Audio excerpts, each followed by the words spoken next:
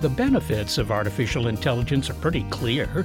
It will allow personalized medicine, for example, revolutionize driving, and present better approaches to dealing with climate change. But of course, there are also drawbacks. Can we recognize those? Can we avoid them? Whether it's AI inventing AI or just bias in the algorithms, who will make the ethical decisions about how we use this powerful technology? Well, we discussed this topic with experts in AI and computing in front of a live audience at the February 2020 meeting of the American Association for the Advancement of Science, or AAAS, and that was in Seattle. Am I in the right spot? I'm happy to sit wherever you tell me. We also heard of a novel proposal to create a Hippocratic oath for AI researchers. I'm Seth Shostak. My name is Molly Bentley. I am the executive producer of Big Picture Science. We're going to get underway here in just a moment. This session is about artificial intelligence and the ethics of AI. And it was fun getting out of our digs here, Seth, and heading up to Seattle. Yes, that's right. I enjoyed the gray weather, but it was fun. So nice to meet you. You know, I've done a few of these, although never before a live studio audience. I'm so excited, yeah. And the conversation was terrific, and you're about to hear it. What follows is our discussion with Oren Etzioni, the CEO of the Allen Institute for Artificial Intelligence up there in Seattle, and Mark Hill, professor of computer sciences at the University of Wisconsin-Madison and chair of the Computing Community Consortium. All right. Here we are at the annual AAAS meeting. That's American Association for the Advancement of Science. We have a live audience, only 10% of which is not alive. And we're going to be talking about the ethics of artificial intelligence. I'm sure all of you have heard something about artificial intelligence, machine learning, self-driving cars, whatever it is. And we're going to talk about, well, is this an unalloyed good? Is it an existential danger? What can we do? Those are questions. And while we will talk up here at the beginning, we expect that you will jump in with your penetrating and insightful questions about halfway through the sessions. So let's welcome our guests.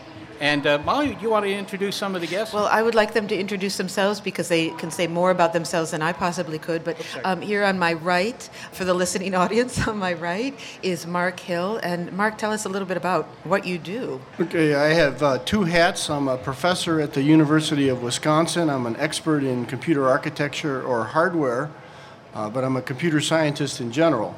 I'm also the chair of the Computing Community Consortium, or CCC, that seeks to catalyze information technology research for the public benefit. So we get researchers, research customers, and research funders together to sort of do good. And we recently did a 20-year roadmap for artificial intelligence with the leaders of AAAI. And so I've been watching AI very carefully as a sort of a closer but a non-expert. And it's been watching you, too. Okay, Oren, say hello and tell us a little bit about yourself. Oren Etzioni.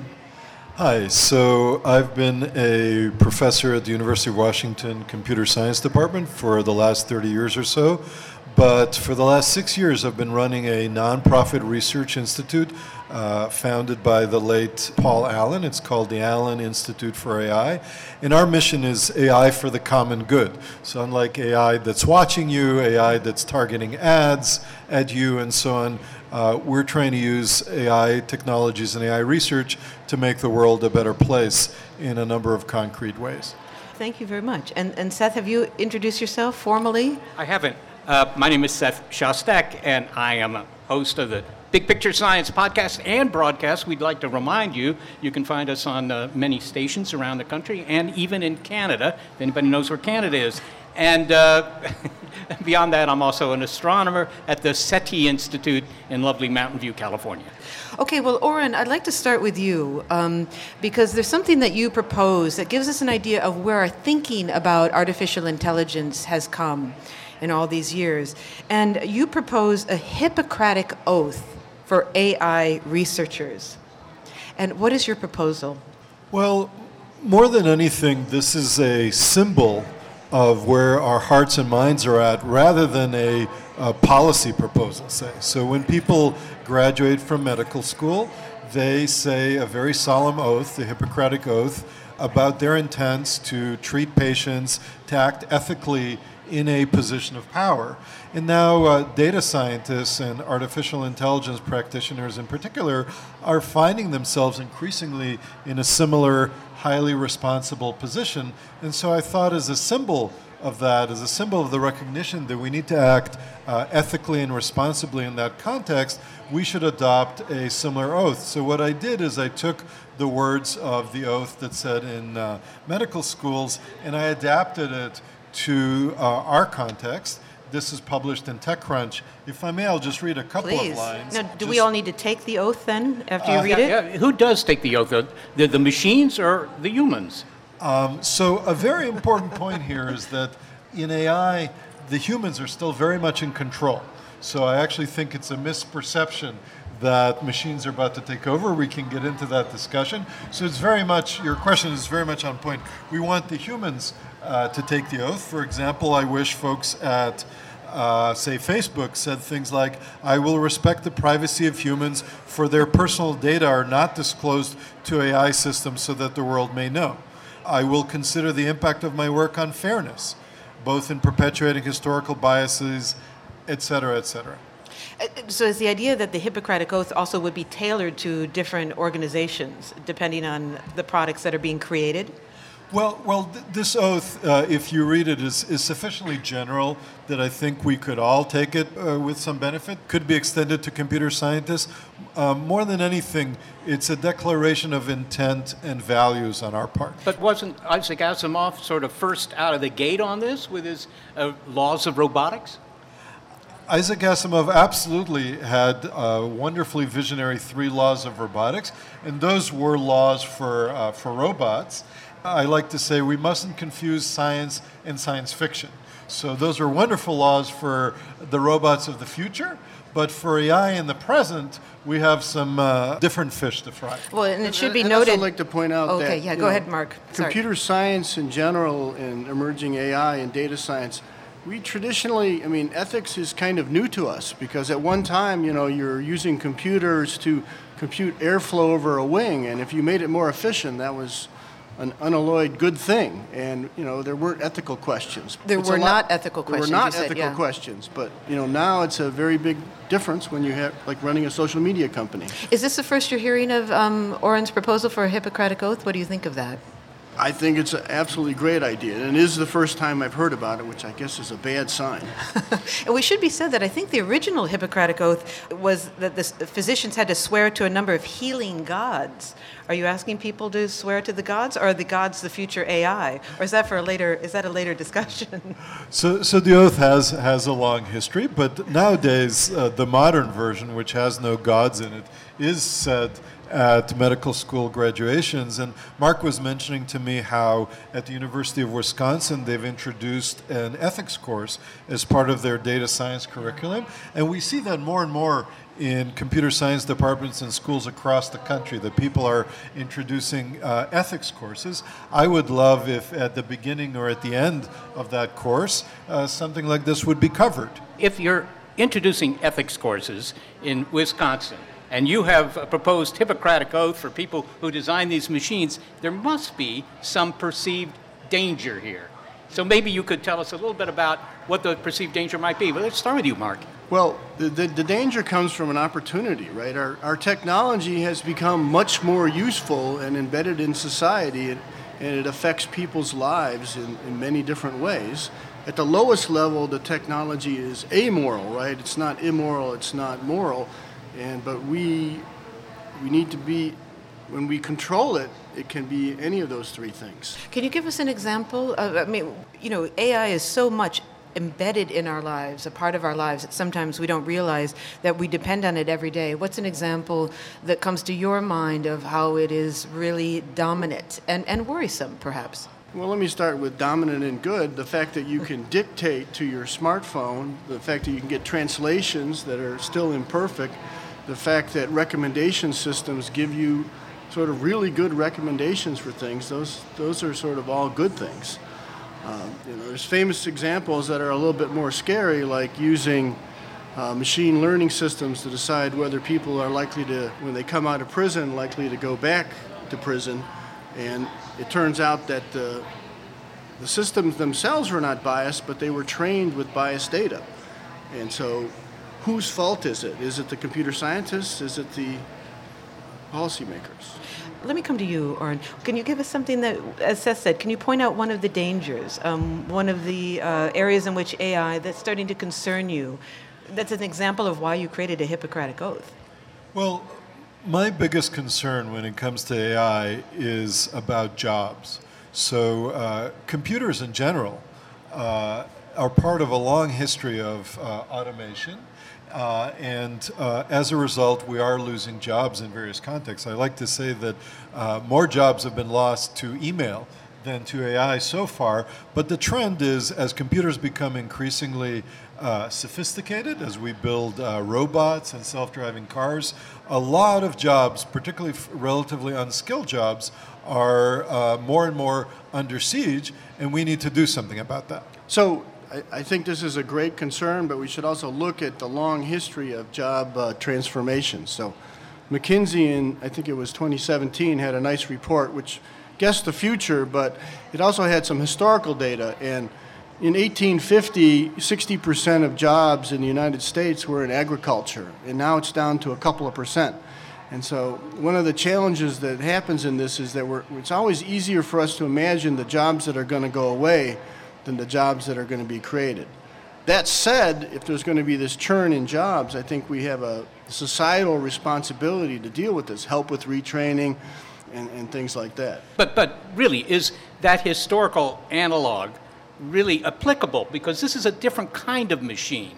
This isn't a machine that simply has more energy available to do something that you can't do, like, transport goods and so forth. These are machines that can do things that only humans can do cognitively.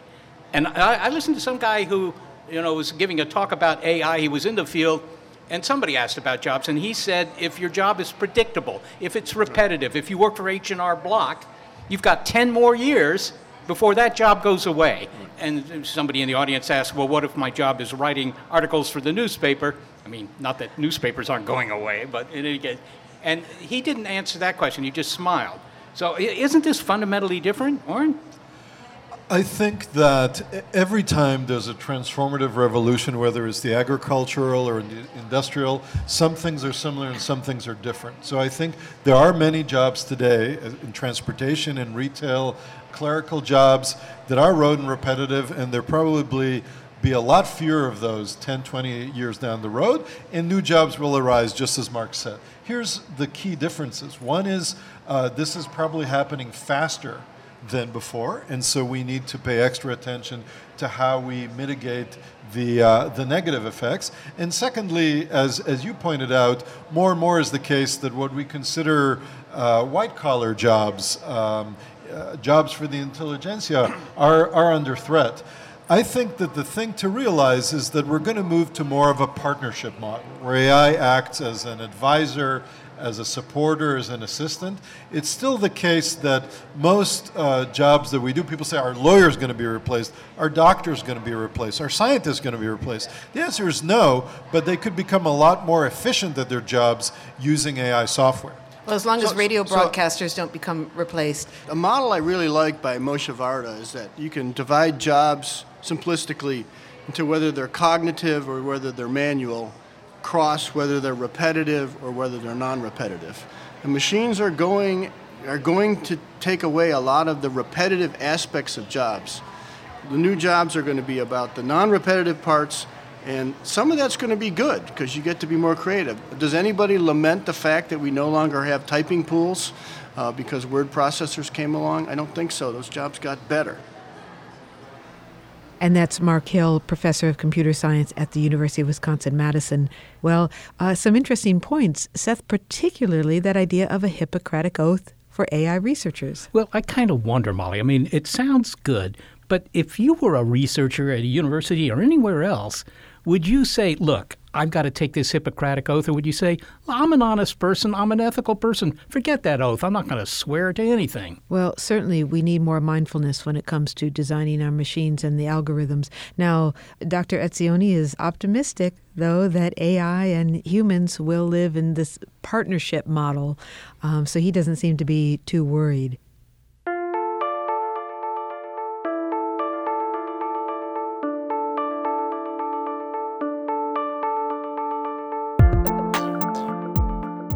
There's more of this discussion to come, including a discussion of automated cars and the bias in the algorithms, and the big question of who is making the decisions about how we use these machines. All that's still to come from our show recorded at the AAAS in Seattle, AI, Where Does It End? On Big Picture Science.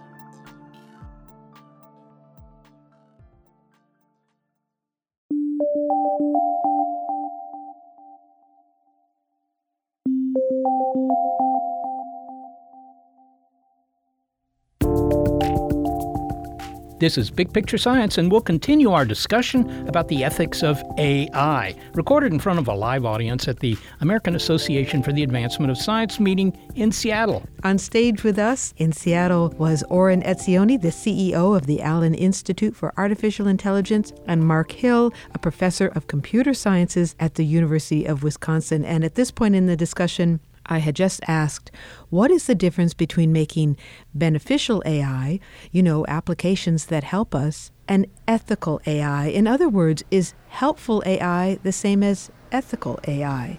Dr. Etzioni is the first to respond. Well, I think one key difference is that we have really a long-term scientific problem regarding how much of our values can we embed in the machine. But a completely separate, although related question is, how do we use the machine beneficially? So let me give 3 quick examples. First and foremost is autonomous vehicles, right? You can get into all kinds of abstruse ethical questions there with the trolley dilemma. The car is heading towards an accident. Does it hit these people? Does it hit those people?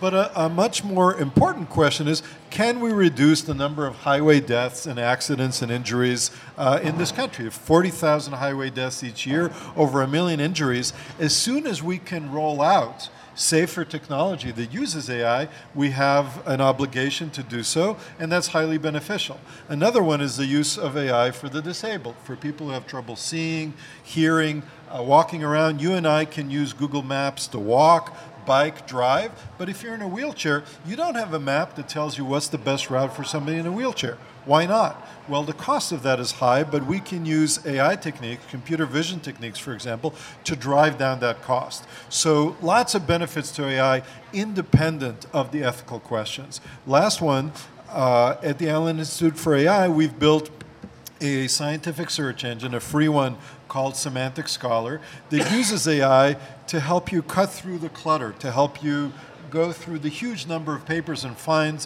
the ones that you're interested in, home in on the key results, so maybe you don't even have to read the long, complex journal paper, and all that is using state-of-the-art AI techniques. But Oren, can I follow up a little bit? Because almost all the examples you cite are what I would call robotics, right? I live in Mountain View, California. Google is there, and every day I see 4 or 5, supposedly self-driving cars. There's always a hominid in those cars in case they decide to test the trolley problem by, hitting somebody. But, that's robotics. That's not going to take my job unless I'm an Uber driver, right? I mean, a truck driver might have their jobs taken by a robot. But when I think of AI, when I think of the long-term future, it's taking those jobs that require thinking, that require, not just recognizing the environment and plotting out a course across the room, but something that writes the great American novel. Although there is some thinking involved in autonomous vehicles. You do have to make split-second decisions, but it doesn't right? have to be, it doesn't have to be conscious. It doesn't have to, it has... Seth, don't you think it's our bias that we're more freaked out about the threat to cognitive jobs than manual jobs? Because I saw a recent graphic that said, what is the most common job per state?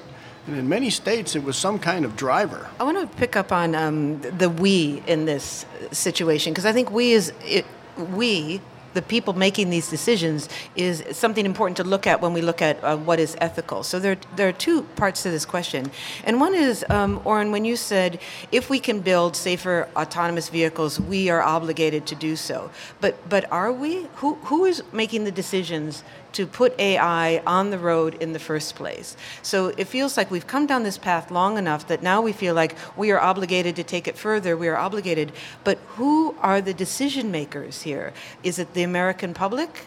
Are they calling out for AI in their everyday lives? So that's one question. And the other is about the jobs. So let's say AI is replacing jobs that could be done by humans. Is that an ethical dilemma? It's inconvenient. We don't like it.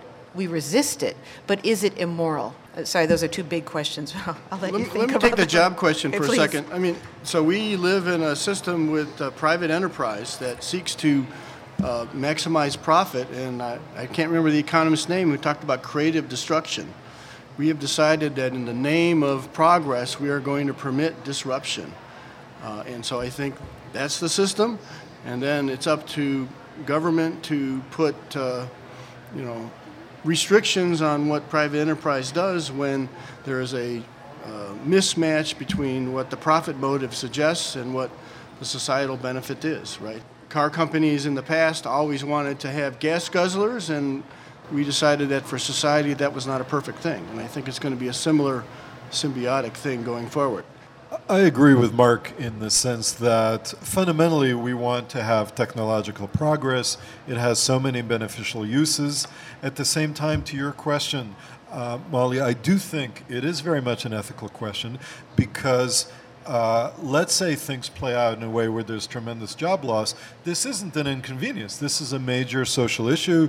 It affects income inequality. It affects people's dignity. It affects people's ability to get health care in this country. And so we need to come up with the mechanisms that adjust for that.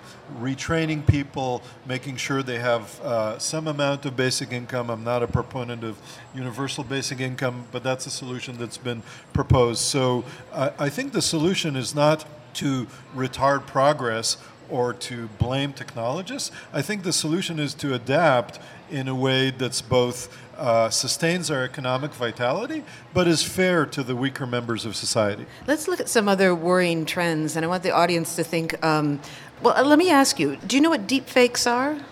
Any of you? I see that some people are nodding. And of course, facial recognition technology, right? These are both softwares or applications that are in the news right now. We're troubled by both of them, and they're worrisome, but are they both worrisome trends of artificial intelligence? Are they both examples of AI, deep fakes, and then also facial recognition, widespread facial recognition technology? Well, what I would say is deepfake is a problem that's occasioned by AI because the techniques used, what's called GANs, generative adversarial networks, are very much cutting-edge AI techniques. And I actually think it's an even bigger problem than people realize because the technology is rapidly advancing not just to create fake images and fake videos that are very compelling, but to create fake text, fake articles that look like New York Times articles, and even fake bots. And so, for example, Google recently released a state-of-the-art bot technology. I think, however, that there are solutions. So back in 2017, I supported a regulation to require people to declare if you're interacting with somebody online, is this a human or a bot? And for example, California, just in July 2019, has passed a law requiring bots to self-declare. So increasing transparency there. I won't claim a connection between my article and the law, but I think we're very much moving there in the right direction. And the second thing is we need to think hard about authentication. So when you see a piece come through on social media, whether it's a video or an article, you have to be able to ask, hey, who wrote this? And if it's unauthenticated, we need to get increasingly educated to realize that it might not be authentic. This is what you propose, a digital signature, right? Yes. A digital Yes. signature. Well, it sounds like a self-declaratory Turing test. I'm going to give you the answer. I'm a bot, or I'm not a bot. But I'm worried about something that I do hope we can get to here just for a minute or two before we go to the questions, and that is the bots might lie. right? Because they didn't sign up on the Hippocratic Oath here. Now, I'm not worried about it in this particular instance, but looking down the road, 50 years, right? At that point, and I asked the head of the AI department at Stanford years ago, I said, are we going to have a machine that by 2050 can write the great American novel? And he just looked at me and he said, yes. And then he went back to sleep. Okay, so it's what's coming in the next generation that actually scares me. It's not the facial recognition, the deep fakes, all that. We can think of solutions to that. But what happens when we're not the smartest thing on the planet and we have no control over their future ethical or non-ethical behavior? Again, I think it's a great question. I have a lot to say about that, but I just want to still alert people to what I would consider a clear and present danger. So it's happened in the 2016 election in a primitive but apparently quite effective way, the creation of bots. In the upcoming election, there will be quite sophisticated bots creating controversy, trying to sway people with quite sophisticated tests. So it's not going to be the great American novel, but are we even going to get to write the next great American novel if there's such strong rogue interference, Russian and others, in our election using AI technology? So I think we need to work on the present dangers now and separate them from the ones that are 50 years hence. In a moment, I want to turn to questions from the audience. I see that there's at least one. I want to ask one more question about facial recognition technology because this has really accelerated in its use. There was this case by the ACLU. Did anyone hear about the ACLU running the faces of all the members of Congress through its facial recognition system? Has anyone heard this?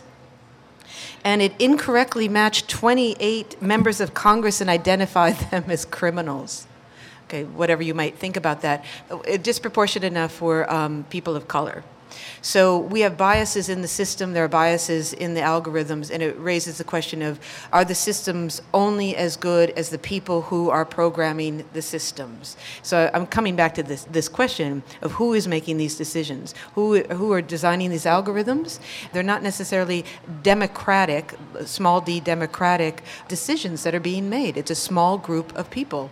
So I think you're absolutely right in that the origin, the original sin, if you will, of the bias that we find in these systems is the data and the design of the algorithms. And so it does very much come from people. And people have said that to some extent these AI systems are laundering past bias into future prediction.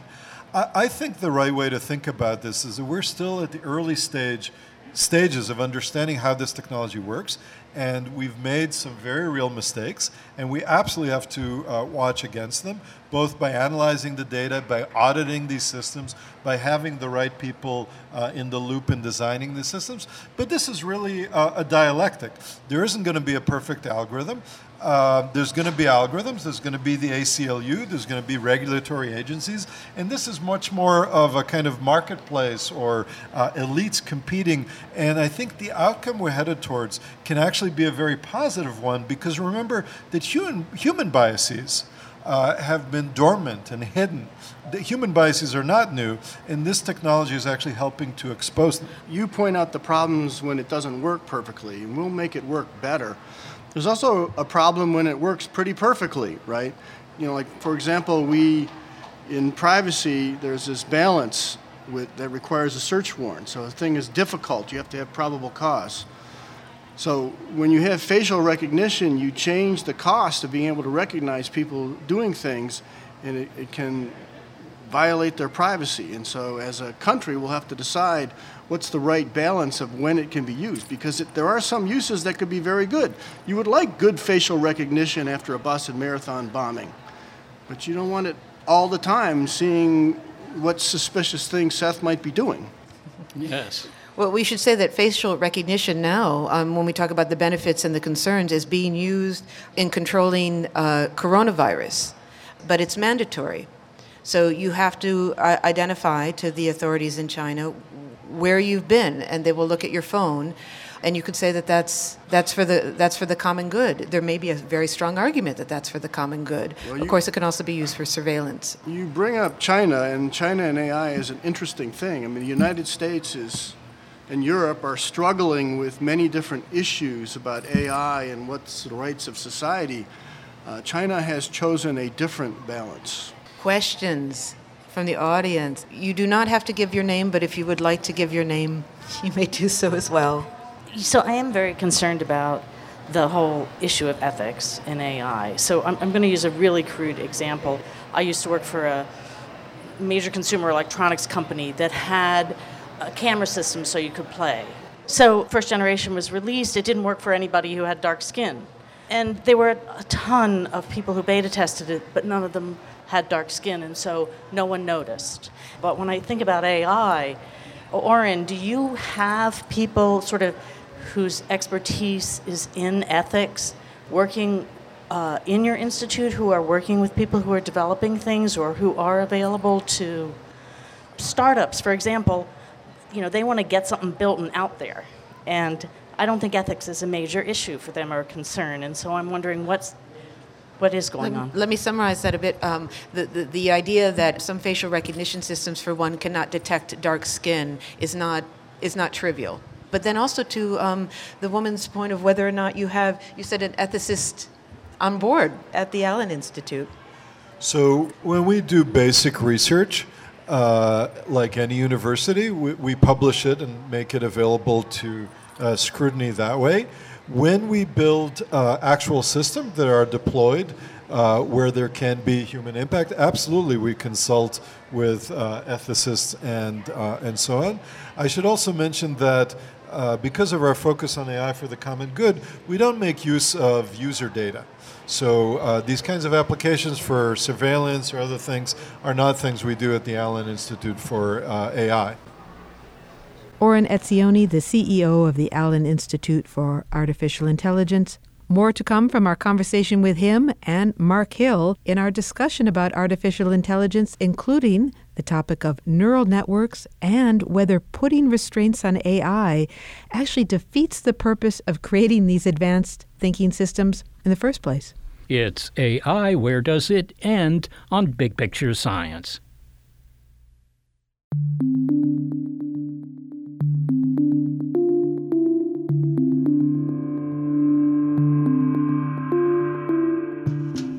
We continue with the final segment of our discussion about the ethics of AI. This was recorded before an audience at the AAAS meeting in Seattle. Was it a live audience? Well, I saw them move occasionally. Some guy twitched. Joining us on stage were Oren Etzioni and Mark Hill, and we continue with our questions from the audience. We're here at the AAAS, that's American Association for the Advancement of Science, annual meeting in lovely Seattle, Washington, the home of mostly trees. You gentlemen up here. Thank you. My name is Benny Mols. I'm a science journalist from the Netherlands, specialized in AI and robotics, and I have a question for Oren Etzioni.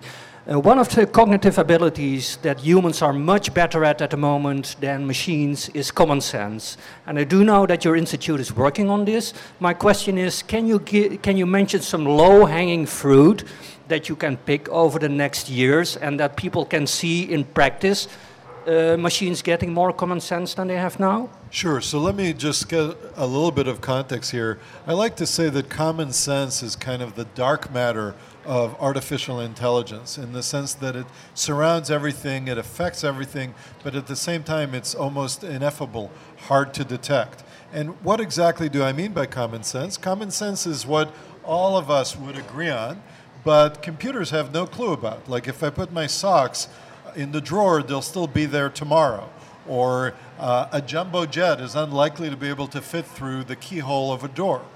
This is all stuff that as soon as I say, you'll say, of course, but why would a computer know that? So the low-hanging fruit is to design systems that can acquire common sense by reading billions of sentences. We now have systems that, to a shallow degree, can read billions of sentences and infer all kinds of modest tidbits of common sense from that data. Dit was een mooie vraag. Can I ask you to follow up a little bit on that? Because isn't it the Did you case... just show off with your Dutch It's not just now? showing off. There are millions of people who speak that language. Imperfectly, but okay. But isn't it the case, Oren, that the kind of jobs that are not under threat, or at least under direct threat, are things like, woodcutters in the forest or even janitors? because they have to make all these common sense decisions about, where the hallway goes next or where the next tree is. You're absolutely right. Common sense is one of the holy grails of AI and one of the most difficult things to conquer. So if your job involves common sense judgments in unpredictable situations, not the same judgment every day, then you should feel good about that. Mark, I want to ask you a question. And do you still have a question? Gentlemen in the audience, you put your hand down. It's kind of related. Okay, meditate on that for just a moment. Mark, I wonder if it's too late for this discussion on ethics, because you have said, and this is not a new idea, not that your ideas aren't new, but in this particular instance, that a lot of AI systems are black boxes, and they can do something, but they can't tell us why they can do that. And in fact, we're already at a point where we don't know how they're making the decisions that they're making. Haven't we already lost control? So Oren knows the technology better than me, but the most successful AI technology right now are deep neural networks. And deep neural networks, so if you Can you give just a quick definition of a deep neural network, please? It's an interconnected graph with edges and weights that learns a function. So you might have learned algebra, and a function like x squared plus 1, if you give it some data, you give it 2, it comes out with 5. If you give it 3, it comes out with 10. If you give it enough data, a deep neural network could learn that function. Now that's a stupid way to handle a parabola, but if the function that you want to learn is whether or not there is a pedestrian in this image, you can feed it a whole bunch of data, and it spits out a yes or no for the specific instances that it was trained on and for others with amazing accuracy. But we don't completely know yet how it works, and there's all kinds of questions. Can you explain what it's doing? Is it robust if you change these things? These are all completely unknown things. Did I get anything wrong, Warren? You had it exactly right. I would just add that these kind of computational mechanisms are loosely inspired by the brain, which is why they're called neural networks or deep learning. What about Google's experiment? They had, I think, 16,000 processors. They let it loose on the internet and it found cats. But it still doesn't know what a cat is. It could just recognize cats better than most cats can do. Is that the same sort of neural network?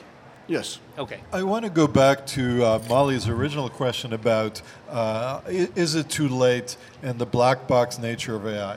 So first of all, on any question with AI and AI ethics, is it too late? Absolutely not. To paraphrase John Doerr in a different context, we are still 10 seconds from the Big Bang. We're still very much in the early days of AI systems because of what Mark said about deep learning systems being relatively narrow, because there's just so much more to this. The enterprise of AI is an enterprise of becoming increasingly humble in the face of the sophistication of human intelligence and human learning. We're going to take another question here, and then I will turn the conversation into some challenges that I have for creating ethics for AI. In other words, I'm going to argue the other side for doing so. Yes, sir. So yesterday I ran into Molly, and she challenged me to ask a question today at the podcast. And that makes it sound like you're a plant, which you are not. I'm not. This is a You're here on your free own free thought. will. We still have free will. Free will and free thought. It's not a bot. My question relates sort of to that, and the last two questions may have rendered it unnecessary. But there's this concept around AI and the study of AI related to philosophy and something called the incorrigibility of the mental, and this logical aspect of creating maybe a human mind. This is a little more heady side of things, no pun intended. And I'm going to ask, do you believe it's logically possible to identify all aspects of the human mind to the extent that it could be established in a synthetic counterpart? This is an easy one for, we used to debate this in college. I've been studying AI for way too long. And the easy one is like this. If you're an atomist, a materialist, right? Not in the sense that you like to shop at Amazon, but in the sense that you believe that everything is made of atoms. If so, there's no reason to believe that particular carbon-based technologies have a real advantage, a fundamental scientific advantage over silicon-based technologies. The short answer is yes, you can create a brain using different hardware, and so you can create a human mind. It's a very hard problem. We're far from solving it, but fundamentally, there is no barrier. This is getting to the question of challenging this idea of putting constraints on AI, because isn't the strength of an artificially intelligent system is that it is autonomous and free to make decisions, and it needs to pursue unthought of, off-the-leash reasoning to come up with innovative ideas. Don't you constrain that once you try to constrain AI itself? In other words, is autonomous AI and safe AI at odds with each other? No. Okay, next question. Let's just be clear. So let me give a concrete example of why I say that so strongly. I think it's very reasonable to believe that any device we build, whether it's our blender or whether it's an incredibly sophisticated and autonomous AI system, should have an off switch. So we don't find ourselves in the situation in 2001 Space Odyssey. Now, having an off switch, meaning that the human retains the ability to turn the damn thing off, does not mean that you will constrain its creativity, its ability to solve cancer, its ability to invent phenomenal new carbon capture technologies. We still need an off switch, and we should have one. Do you think we'll always have an off switch, Mark? I do, and I also want to comment on the building the brain. So in theory, it's possible, but we are like 1 million times less energy efficient in our current computers than the human brain is. And it's a failure of me and other computer architects to organize the computers better. Yeah, but wouldn't you say, Mark? I mean, come on, the rejoinder to that is a jet engine might be 100 times less efficient in terms of energy in versus work done. I mean, humans might be much better than gasoline engines, but that doesn't mean that gasoline engines haven't replaced humans in a lot of areas. Point taken. Okay, all right. After 4 billion years of bottom-up engineering, we're the smartest things on the planet, right? And we're capable of doing very sophisticated things. Not always smart, though. But still, what's going to happen? And then not in the next 10 years. Facial recognition, auto-driving cars, even the robot that'll take care of me in my old age, where is it today? What's the long-term prospect here? Is the 21st century the last century in which humans run the planet? So now to get into long-term and speculation and science fiction, again, with all these caveats, I would say the following. It's very easy for me to entertain a future where computers are increasingly smarter than we are along many, many dimensions. And that includes, for example, even today, right? When I want to do a mathematical computation, I'll do it via a calculator or via a computer program. My son, increasingly, when it comes to history and facts, like population figures, just goes to our digital assistants, right? I trained myself not to say Alexa or Google because we're always seem to be 3 feet away. Kissinger bemoaned the fact that you no longer have to remember and study all this historical background because it's so much available in our fingertips. That trend is going to accelerate. But intelligence and autonomy are very different things. I do think we need to protect our democracy and our rights as humans. And so the fact that there's going to be these machines that are phenomenal in various calculations, phenomenal in various cognitive tasks, doesn't mean that they get to take over. So I guess I've been called by Max Tegmark a wetware chauvinist. But I admit, some of my best friends are humans, and I'd like to keep our human position sacrosanct. And interestingly, Dr. Tegmark has started an organization looking at the ethics of AI as well in Cambridge. Any thoughts on that, Mark? And then I'm going to ask the big picture question here. No, I'll pass. No, you'll pass. Save the brain power for what's coming next. Well, when we brought you all out here, it was to answer this question, to explore this question, AI, where does it end? And we should make good on the title of this session. So I will ask that, where does it end? Because I wonder if this whole discussion will be moot once the AIs are inventing the AIs? And will we have an agreement on what good is? Will they inherit the human ethics at that point? So don't you think it's irrelevant? When the machines design their successors, then what's in those successors is what the machines find interesting to do. Exactly. So the question for our guests here, the final big picture question is AI, where does it end? You know, Oren said if we design these systems so that we control them, then we can retain control, even though they design better versions of themselves. But I think it's also really important that who's the we? It can't just be the technologists. Society has to be engaged, has to make policy, has to require scientists to put in the mechanisms that can implement the policy, right? We technologists shouldn't decide what fairness is. Society should decide. Excellent. And that's one of the reasons that Mark is heading up this 20-year roadmap for the future of AI. So this is definitely on his mind. Oren, the big picture question, where does it end? AI's inventing other AIs and humans are redundant at best, extinct at worst? For the foreseeable future, humans will be in charge, and as Mark said, society needs to make the value judgments. But as you're encouraging me to go beyond that, I apologize, but there's so much idle speculation on what happens beyond that, beyond the foreseeable horizon. And I'd like to paraphrase Dr. McCoy from Star Trek. I'm a scientist, damn it. I'm not a futurist or philosopher. So I will decline to speculate beyond the foreseeable horizon.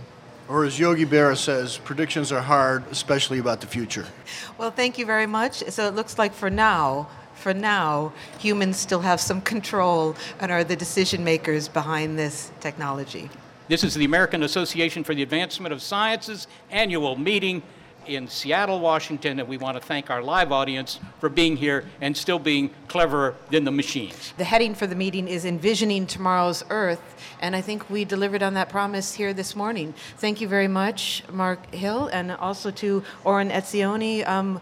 What a delight to speak to both of you. Thank you, and to everyone else. Thank you.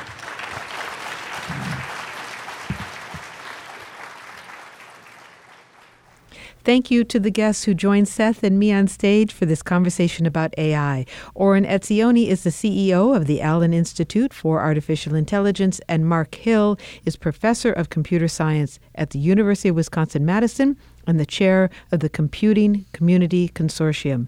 This show was recorded at the American Association for the Advancement of Science meeting in February 2020 in Seattle.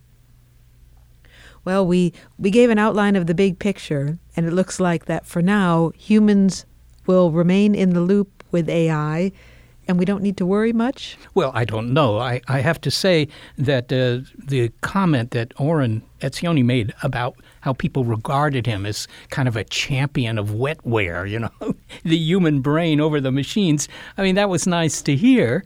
I just hope he's right. And he also said that sometimes when you see something clearly, you mistake it for being nearby, right? Which is to say, if you can see the machines taking over, that doesn't mean they're about to do it. But to that question of how do we create ethical AI, it sounds like we need to be conscious of how we develop this technology. Don't just do it to fill a gap in the market or because there's demand or because we can. We need to be thinking about how we're developing this technology because it is powerful technology.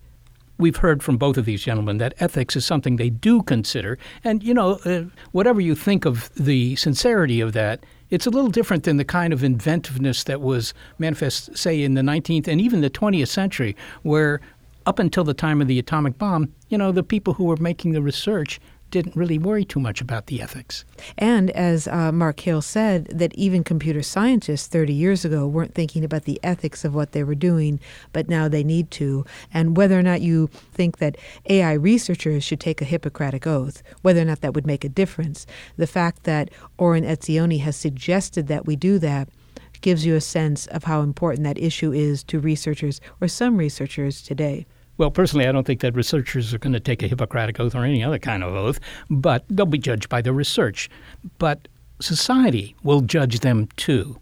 And if they're doing something that society perceives as either unethical or harmful in some other way, they'll get that feedback. We'll see it happen.